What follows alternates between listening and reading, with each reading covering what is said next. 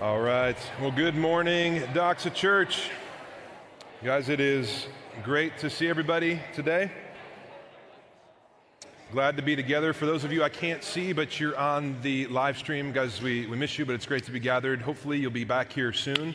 Next week is Easter, so maybe that'll be a first time where you can come back and celebrate that just awesome day. But if you're new to Doxa, man, welcome again. My name is Rob. I'm one of the pastors. It's honestly just an honor to have you part of the Doxa family today. I hope you feel like welcomed. And man, I'd love the opportunity. If we haven't had a chance to meet yet, I'd love to meet you. So before you head out of the service, come grab me, say hi, introduce yourself, and honestly would just love that. But here's what I want you to do.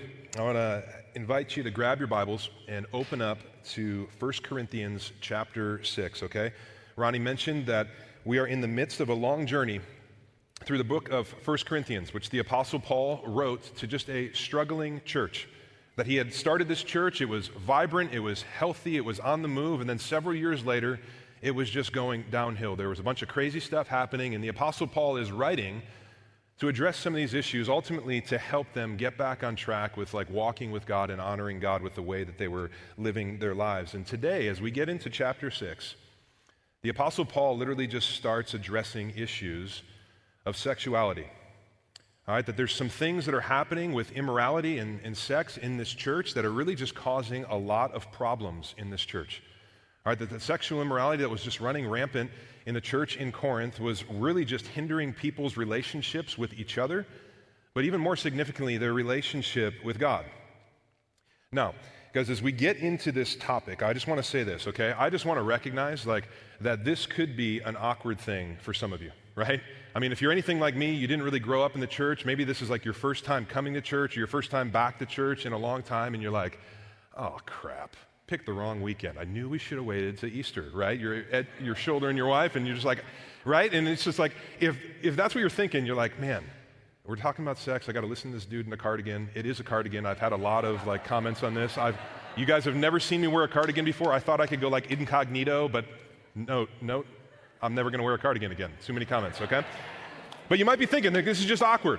It's got a cardigan, sex, church, weird, right? If you're thinking that, let me just say this. I'm getting way off track, okay?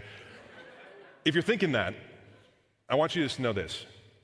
It's fair, right? But I want you to know that this is why we teach the Bible the way that we do. Now, here at Doxa, when we gather like this, we gather around the Bible. All right, we just kind of go through it book by book, chapter by chapter, verse by verse, and this is where we find ourselves today. So, welcome to Doxa. Easter is next week. Come back. We're not going to be talking about sex. It's going to be all about Jesus and his resurrection, okay? So make sure you come back on Easter. But here's the thing. As it relates to sex, this topic is so vital because it relates to every single one of us. And I really believe that if we can just kind of understand a few things, I believe that it will just unlock like a fresh, true perspective that will totally change your life, will totally change your relationships, and really just kind of help your walk and your relationship with God. And so as we begin to look at this topic of sex today, here's where we're going to start, okay? I believe this to be true of every single one of us, but it's this. Our personal view of sex and sexuality is largely informed from our personal experiences with sex and sexuality. All right, and so a little bit about me. When it came to the subject of sex as a little kid, I mean, I was just honestly really confused. Never really had anyone sit down and have the talk with me, the birds and the bee thing, never had that. But my introduction to the subject of sex really came about in the 4th grade. All right, and it didn't come from an awkward sit down with mom and dad. And I know some of you who grew up with that, like you're like, praise the Lord, like you need to be on your knees thanking God because that was the most awkward moment of my entire life, right? But it didn't come from a talk with mom and dad, all right? And it wasn't from the church that we went to every now and again because all those people were like 90 years old. They probably even hadn't had sex for like 20 years, so it would have been more like a history lesson, right? Like back in the Old Testament, this is the way, right? But it wasn't from that. But my introduction to sex came from 6th and 7th grade boys on the way home from school every day on the bus. That no one else talked to me about sex except middle school boys who would bring Playboys into the back of the bus, and me and my 4th grade friends would just sit there and we would look at them. And so my philosophy, my theology, if you will, on the subject of sex was set by 6th and 7th grade boys who taught me through the medium of pornography. And as I share that, like it should be of no surprise that I stepped into and lived in a lot of sexual sin And I did this all the way through college. And maybe you hear that and you're like, man, sexual sin, like not that big of a deal. You had some fun, right? You gave it the old college try. And we hear so much of that, so especially for those of you who are in college, like you got this, like live for the moment. But what we're not told is that those moments can turn into memories that can haunt you for the rest of your life. And I'll be honest with you, like there are things that I did, have done in the moment since those fourth grade conversations that I still regret to this day. And I think all of us can relate to this on some level. And maybe like your view of sexuality was formed through like an experience that you had, that you went through, a movie you watched, a friend that you had. And because of what you knew about sexuality, you, like me, you just kind of, made some really bad decisions sexually. I mean, for me, from the ages of 12 to 22, I didn't view women as beautiful and special and just awesome. And I say this honestly, like sheepishly, but I was just kind of like a pathetic, womanizing man. Just objectified women, somehow thought that like the woman's job on this earth was to make men happy, like literally just a terrible excuse for a man. Pathetic. But then in 2005, something great happened to me. I met Jesus, came into my life, kind of just power washed my soul, changed everything. It's been amazing, but I discovered something along the way that has just radically shifted my perspective on sexuality. Doxa, believe it or not, God is not silent on the matters of sex and sexuality. But He created sex. He designed it, and He has something ultimately to say about it. And so we're just going to listen to Him today through 1 Corinthians chapter 6, through the Apostle Paul. So let's get into this. 1 Corinthians 6, verse 12 is where we're going to start. All things are lawful for me, but not all things are helpful. All things are lawful for me, but I will not be dominated by anything. Food is meant for the stomach, and the stomach for food, and God will destroy both of one and the other. The body is not meant for sexual immorality, but for the Lord, and the Lord for the body. And God raised the Lord, and will also raise us up by His power. Do you not know that your bodies are members of Christ? Shall I then take the members of Christ and make them members of a prostitute? Never. Or do you not know that he who is joined to a prostitute becomes one body with her? For as it is written, the two will become one flesh. But he who is joined to the Lord becomes one spirit with him. Verse 18. Flee from sexual immorality. Every other sin a person commits is outside the body, but the sexually immoral person sins against his own body. Or do you not know that your body is a temple of the Holy Spirit within you, whom you have from God? You are not your own. You were bought with a price, so glorify God in your body. All right, so let's get to work on this. There's three crucial things that the Apostle Paul is going to teach us about sex today. And if the first thing is this, if you're a note taker, is this. All right, sex is to be enjoyed as a gift, not worshiped as a god. All right? See, the Christians in Corinth, all right, were in many ways worshiping sex over God. I mean, week one, as we started this, I shared that one of the most prominent features in the city of Corinth was just this temple, this elaborate temple in the middle of the city that was really just kind of designated for sex. This temple housed upwards of like thousands of prostitutes, and people would just literally go there for church to engage in sexual acts. And then every day at a certain time, this temple was situated up on a hill. These prostitutes would descend the hill and flood the city and engage with sexual acts with people all around the city. I mean, this was Corinth. Very hyper-sexualized culture. And in actuality, like in ancient times, if you were somebody who was like kind of in that vein of living, it was said that you had become Corinthianized. It's not too far off from where we're at in our culture today. All right, but the Corinthians even had two slogans to show their view of sex as God. All right, take a look at verses 12 and 13 again. Here's the two slogans that the Corinthians would say. All right, they would say, all things are lawful for me. All right, they would just run around and say, all things are lawful for me. In other words, what they were saying is, I'm a free agent. Like, I can do whatever I want. It doesn't matter. Like, all these moral rules, they're for everybody else. They're really not for me. I'm my own person. I do my own thing. I mean, it sounds remarkably contemporary, doesn't it? But then verse 13, here's the second slogan. Food is meant for the stomach, and the stomach for food. Not as catchy, kind of weird, but we'll get into this, all right? But these are the things that they would say. And here's what you need to understand, guys. These slogans that the Corinthians were living by, it was really their equivalent. You remember when it was cool to say YOLO? You remember that? You only live once. Like this was like, that was their equivalent, right? We screamed like YOLO, and then we do something stupid, and then we pay the price for it, right? They would say, everything is lawful for me. The food is meant for the stomach for food, YOLO. Self idea. Basically what they were saying is like, do what you want. It's your body, however you want, whatever you think is good, like enjoy yourself, live for the moment, make memories. And the Christians in Corinth would go around, they would be saying these things, and they were using these slogans to justify all the sexual immorality and sin that was happening in the church. And what these slogans revolve around, hear this, is the thought that God only cares about our souls, not our bodies. All right, that these people, they were living with the thought and the theology that our bodies are just going to die and decay and rot away and just be gone and eventually be nothing. And so the only thing that truly matters is our soul, because our soul is the only thing that's going to go to heaven. And so they were using this thought process to live any way that they wanted, doing whatever they wanted with their bodies. And so they were engaging in a ton of like sexual activities that it could involve like family members and kids and other people's spouses, even animals, and they would just say, it doesn't matter because all things are lawful for me. Jesus saved me, I can do whatever I want. YOLO. God only cares about my soul. And Paul, in the midst of this, he comes in and he just intensely opposes this theology and this view. And the first thing he says is what the body is not for. Take a look again. Food is meant for the stomach, and the stomach for food. And God will destroy both one and the other. This is what the people of Corinth were saying. Paul says, the body is not meant for sexual immorality, but for the Lord, and the Lord for the body. All right, so he says, understand this. And Doxa, we need to understand this. God did not give you a body for immorality. And the Greek word used here for immorality is this word porneia, which is where we get our English word pornography.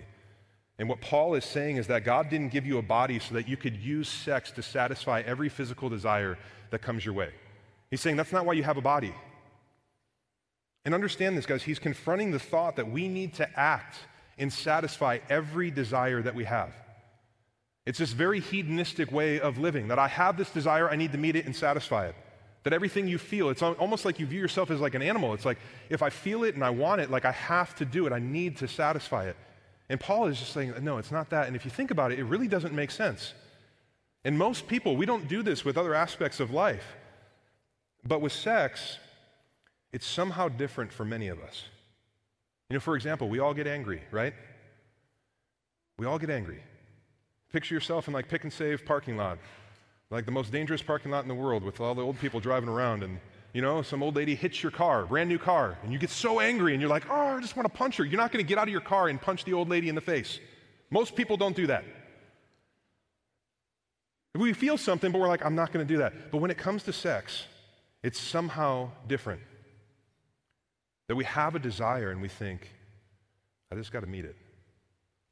I got to do whatever I got to do to feel the gratification that I want. Paul says this is not it. And so he says your body isn't for sexual immorality, but here is why we have bodies. Look again. Food is meant for the stomach for food. God will destroy one and the other. But the body is not meant for sexual immorality, but what? But for the Lord, and the Lord for the body. All right, so the body is for the Lord. So Doxa, hear this. The reason that you have a body is for the glory of God. It's always about the glory of God. This is why we named our church Doxa, glory.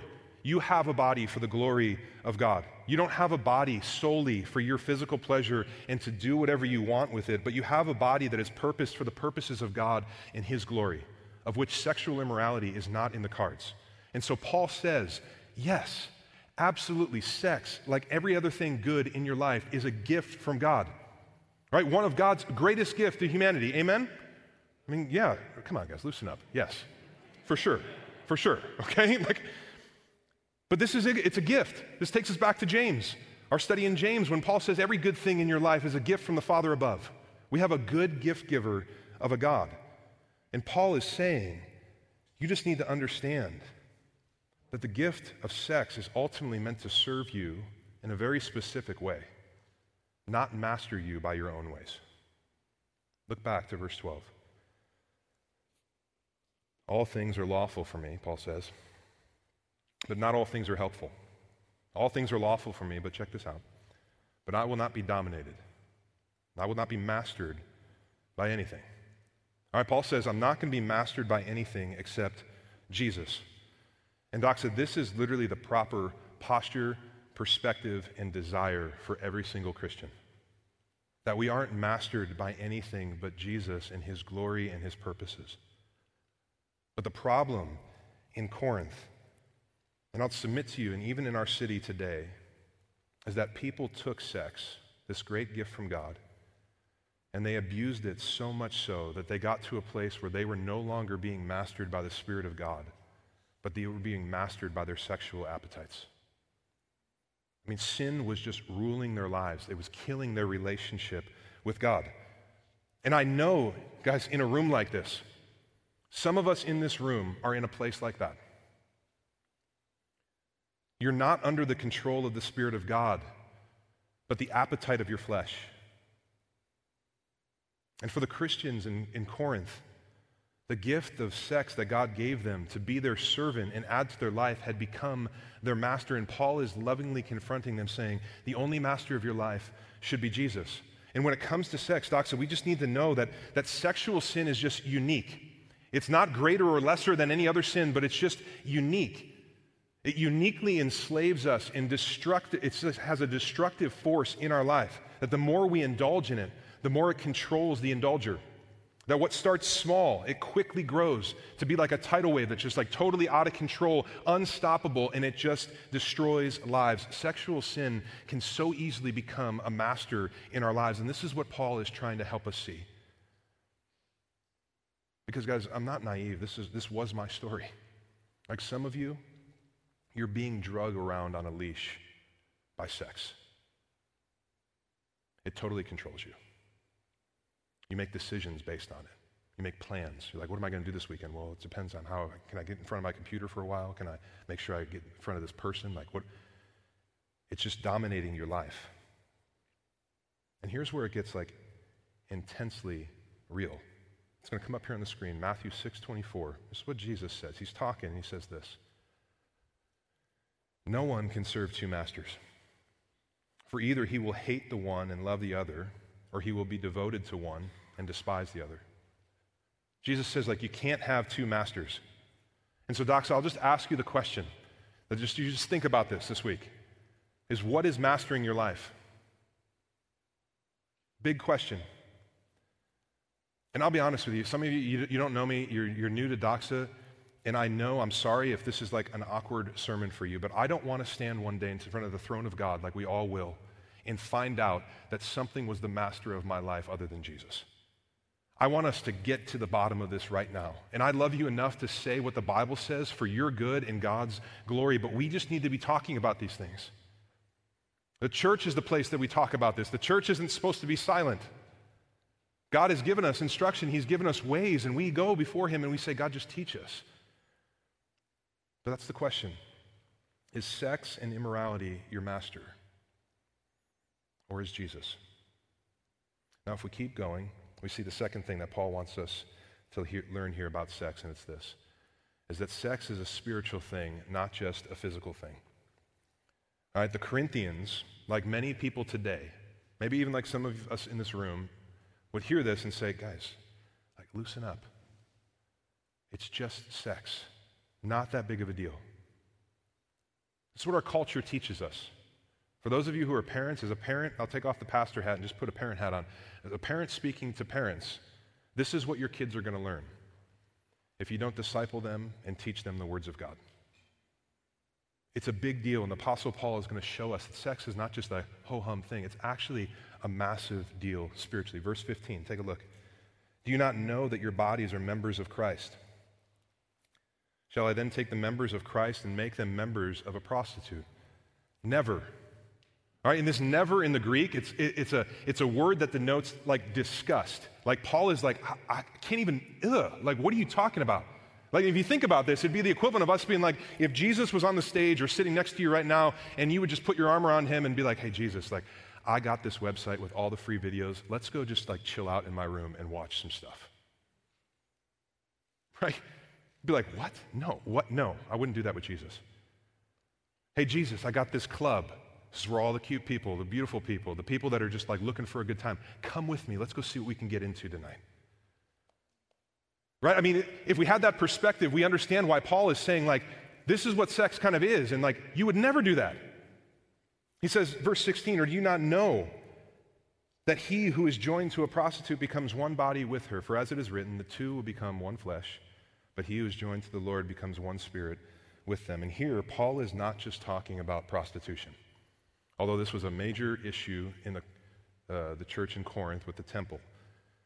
But Paul is actually speaking more broadly about sex and sexual immorality. It's under the umbrella of porneia. And so Paul is addressing all sexual acts. And as he's talking about this, he's actually giving us a proper understanding of what happens when we have sex. Verse 16 and 17 are key. Take a look back. See, sex was created by God to be used in the context of marriage. Ultimately, hear this, ultimately to cement a man and a woman together and make them one. And Paul says we need to understand this about sex. And he uses this reference to Genesis chapter 2 when God creates humanity. Look again, he says, or do you not know? He says, sex is way more than you think it is. It's not just a physical thing, it's deeply spiritual. He says that he who is joined to a prostitute becomes one body with her, for as it is written, the two will become one flesh. Paul's just saying we need to understand that when we have sex with someone, you become literally one flesh with them. That sex is deeply spiritual. Something really significant happens when we engage sexually with other people. And this might be something that is just like crazy countercultural. It doesn't make any sense, but God created this, and he's trying to teach us this. And this wording of one flesh, it's the wording that God uses throughout the Bible to describe what is supposed to happen one time in your life with one person. And as we read the Bible, you know, the chain of events that God intends for us is this. We're born, we step out on the stage of human history, right? Congratulations, we didn't really have anything to do with that. But then we grow up. We move out of mom and dad's house. We start adulting, if you will. We walk through the everyday stuff of life. We have our head on a swivel. We see someone of the opposite sex catch our eye. And then we enter into the covenant relationship of marriage. And then and only then, the sexual relationship occurs and you become one flesh. And this is a phrase that the Bible uses to explain just the intense physical, emotional, spiritual bond and union that occurs with sex. In the Hebrew, it's the word yada. So if you go back to Genesis, it says Adam knew his wife. That word yada is an intensely sexual word that transcends physicality. And so it's not that just Adam had sex with his wife, but it says that it was a deeply spiritual, emotional, this holistic thing that happened between this man and a woman to make them one. And Doc said, this is what this means. There's no such thing as casual sex. Okay? Sex is a deeply spiritual thing. C.S. Lewis, in his work, The Screwtape Letters, I'm going to quote him. He says this: each time a man and a woman enter into a sexual relationship, a spiritual bond is established between them that must be eternally enjoyed or eternally endured. God takes sexual sin seriously because it corrupts and shatters spiritual relationships, both human and divine. So, Doc, sexual immorality is a really big deal because it's a sin that uniquely destroys people's relationship with each other and people's relationship with God. Now, maybe you're here and you're kind of like thinking like, I'm single, I'm not having sex, I haven't had sex, I'm not going to until I get married. And if that's you, man, awesome. Praise the Lord. Keep honoring God in your body. Embrace being weird culturally, but being holy in the eyes of God. But here's what we all need to know. This includes the idea of porneia. All types of sexual acts. So this includes pornography, which is so readily accepted in our culture, in our world today. Doc, so I just need you to understand, like when it comes to the Bible, there is something really significant, deeply spiritual that happens when we engage in sexual immorality of any kind. And it's not that you're just looking at a screen. It's not that you're just kind of hooking up with a random person. It's so much more. And guys, this is where I get mad.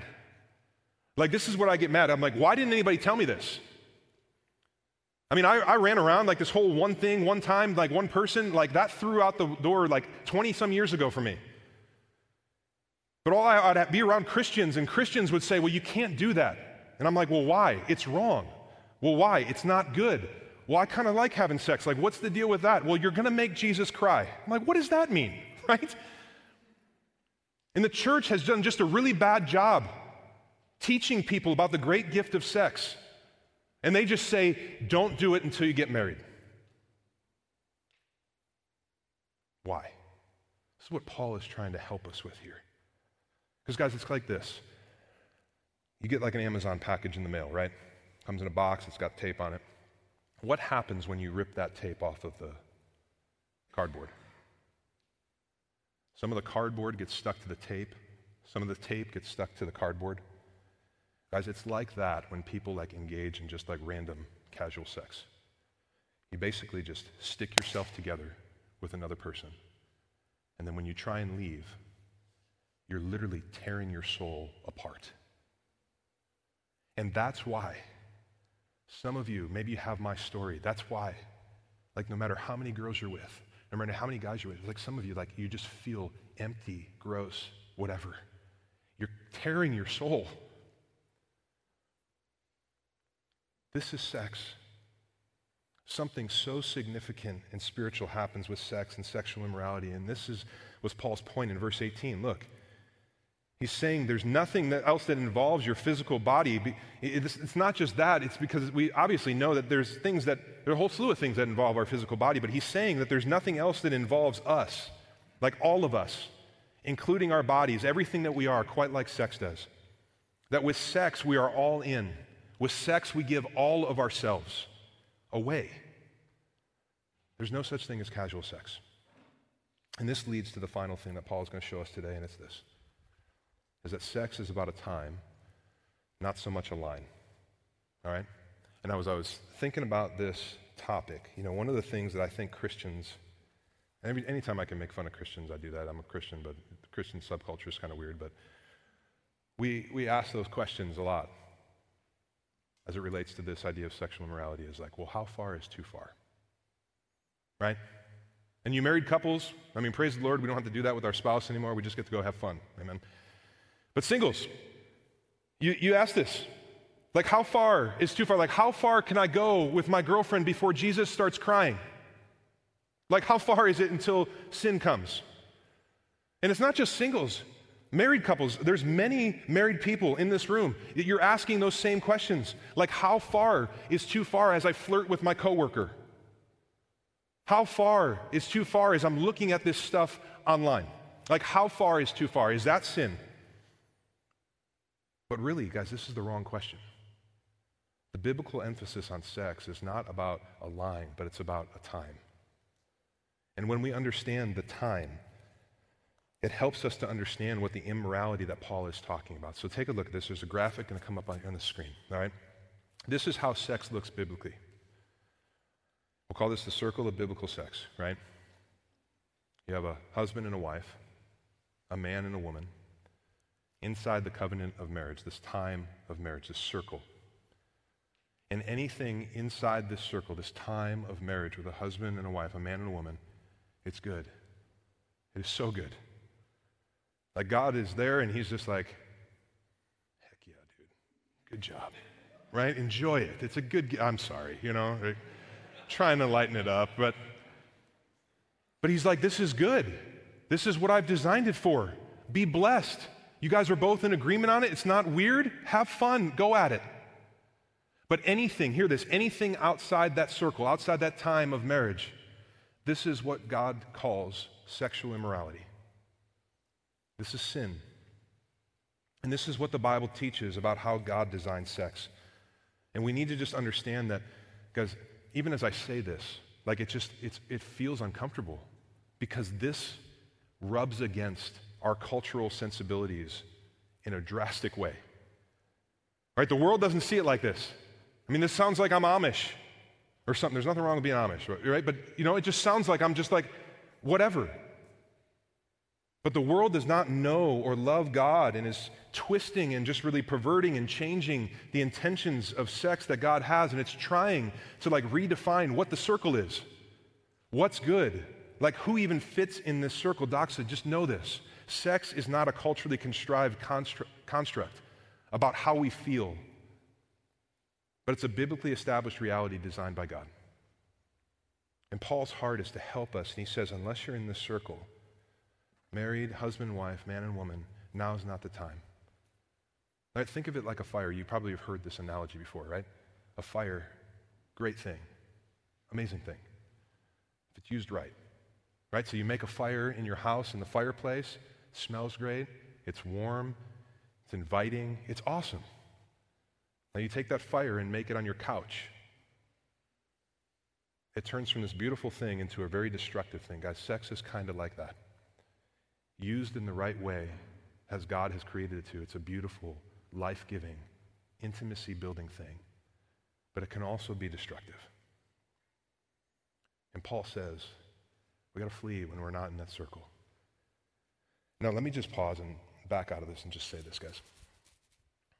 The church has historically done a really poor job with talking about sexual immorality and sexual sin.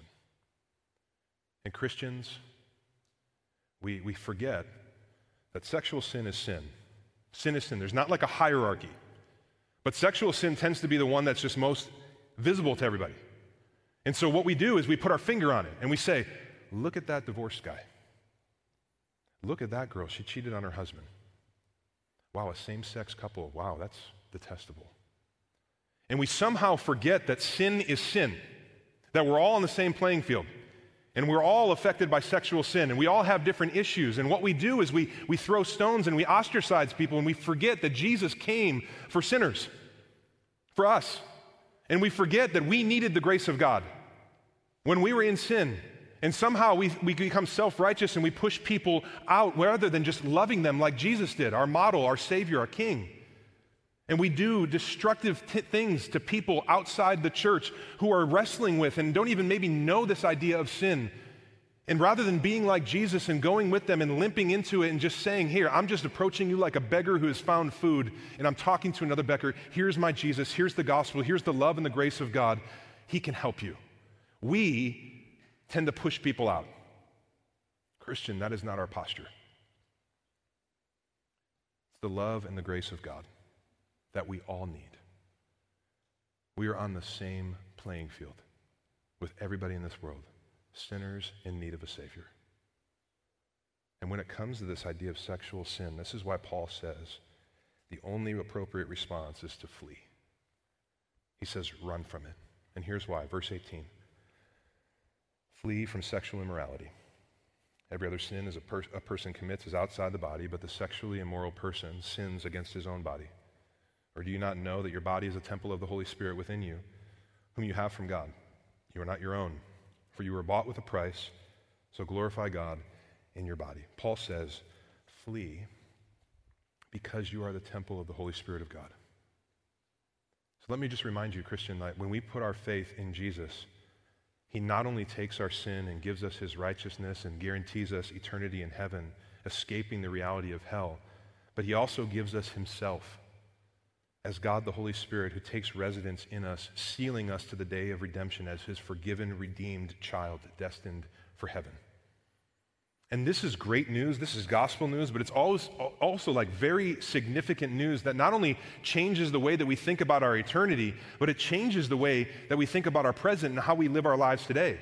All right, in verse 14, if you look, Paul says God raised Jesus from the dead, and he will also raise us up by his power. And so our bodies and what we do with them today, I just want you to know this, matters eternally because our bodies won't be destroyed, but God will raise us up just as he raised Jesus. And this is so important because God doesn't just save us through faith in Jesus, but he makes our body his home. All right, this is what Paul says in verse 19, that our body is a temple of the Holy Spirit. And then in verse 15, that our bodies are members of Christ. Doxa, what Paul is saying is absolutely revolutionary. It's absolutely radical. That our bodies are the place where God has chosen to live and the very thing that he has chosen to make part of himself. That he has bound himself so tightly to us, even our bodies, because he wants to be with us and he loves us like that. For us to be his and for him to be ours forever. Because no other religion in the world would ever say anything remotely close to that, because gods live in temples, not human bodies. Gods keep their distance. They don't wrap themselves up with people, especially not their broken, sinful, twisted bodies, but the one true God, Yahweh, the God of the Bible. He does. Our bodies have tremendous value, and they cannot be treated casually because they matter for eternity. And guys, when we understand this, we realize that God is not like a tyrant who just makes arbitrary rules about sex to just kill our joy. Right? It's kind of similar to like the story in Eden. God says, have at it, I've given you everything, just don't eat from this tree. It's kind of like that. He's like, here, there's this great gift. Now just use it the right way. God is like a lover who wants to be with the one he loves, to have us, all of us, not just our soul. And so our bodies are not our own. We are one with Christ. And that's why Paul says sexual immorality is serious and flee. So very practically, as the Bible's advice for avoiding sexual immorality and bringing God into our sin is just this, is stay as far away as possible from the persons and the places that are likely to get you in trouble. I mean, this is literally the only biblical response. And so with all that, guys, let me try and land this thing, okay? It was hard this week, like thinking about this, trying to figure out how to like wrap this sermon up, and we're all in different places as it relates to this topic. But late last night, as I was talking with my wife, I just kind of heard the voice of God through the words of my wife. And she said, Rob, grace. Grace. Because I was thinking, man, I'm just going to go to Philippians 3, 2 Corinthians, and I'm just going to scare people if they don't care about it. And Lisa was like, have you forgotten who you are, who you were? Rob, grace. So I want to put a period on this with the words of a man named Stephen Hume, who said it beautiful, and here's what he says, and I quote. He says, there's a great story in the Old Testament about God telling one of his prophets to marry a girl whom he knew would absolutely break his heart. She was a girl with a spotted past and a fickle heart who would time and time again spurn his love and seek comfort in the arms of other lovers. The story of the prophet Hosea and his wife Gomer, as you know, sort of comes to a head when the woman finds herself on a bidding block, destitute and rejected, with no other options to dig herself out of the debt she had incurred. So she stands there on that block, naked under the scrutinizing gaze of her bidders, awaiting the verdict that would decide her future fate forever. As the auction begins, something strange happens. She hears faintly, yet unmistakably, a voice in her ears, 5 shekels. It's a voice that she knows all too well.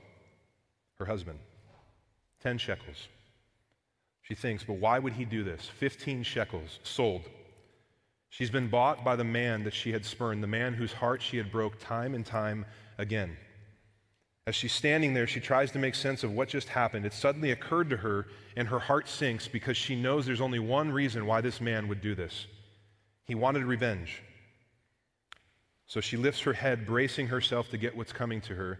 But what comes next is perhaps the biggest surprise of all, because she was greeted not by indignation, but by a kind smile and a warm embrace that seems to say, I love you more than you'll ever know. Let's go home. Romantic dramas eat your heart out. But as incredible as this story is, it's but a faint echo of the great story that has animated our entire world and each of our lives. The one in which the great lover, who despite our spotty pasts and fickle hearts, whose love we have spurned and rejected, whose heart we have broken, did not just bid to get the love of his life back, but gave all, body and soul, to have us as his own once more. And when we lift our heads and look at the cross, we know for sure that he's not out for revenge, because we are greeted not with indignation, but a kind smile and a warm embrace that says, I love you more than you'll ever know. Let's go home. You were bought with a price, verse 20 says, and you are not your own. And why would you ever want to be your own when the one who has bought you loves you like this? This must be the most compelling reason to take our bodies and what we do with them seriously, not just because we're free from the consequences of sin, but because we were bought by someone who gave all of himself to have us. Doxa, this is Jesus. This is the gospel. Every single one of us needs him. Every single person in the world needs him. All have sinned and fall short of the glory of God. Every single one of us. Every single person on this earth is a sinner in need of a Savior. And this is the good news of the gospel, that Jesus comes as that. That we all need a lover who looks at our brokenness and dies to make a way for us to be with him once again. And guys, when we understand the wonderful message of the cross and what Jesus has done, that God saves sinners through Christ, and when we truly understand the gift of salvation that God has given us, guys, you know what that does in us? It grows an affection that's greater than any temptation we'll face. And this is how we fight and flee sexual immorality and live for the glory of God. We grow an affection that's greater than temptation. That when you understand the greatness and the grandness and the goodness of the gospel, it wells up inside of you that everything else just pales in comparison to Jesus. Amen? This is how good he is. And this is why we preach Christ. This is why Paul came with the gospel and said, I'm coming not knowing anything but Jesus and him crucified. So Doxa, no matter where you're at, no matter how you're living, no matter what you've done, the invitation is to come to Jesus. He sees you. He loves you. He restores us. He makes us new. He washes us. Because this is my story. God is that good. He's the Savior that we need.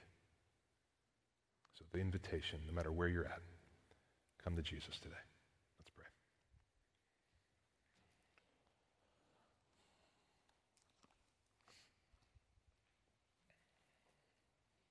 God, thanks for your words to us in the Bible. And even in these moments where we come to these sections where it's just difficult, it's hard, it's awkward. I'll be honest, it's hard to even read it and preach it because I just see myself in the mirror. And I know how short I've fallen. I know my sin very well. But God, I'm so thankful that you know my sin. And you look at me, not with indignation, but with love. And you say, come to me, come home. I love you more than you'll ever know. And God, thank you for your forgiveness, for your salvation.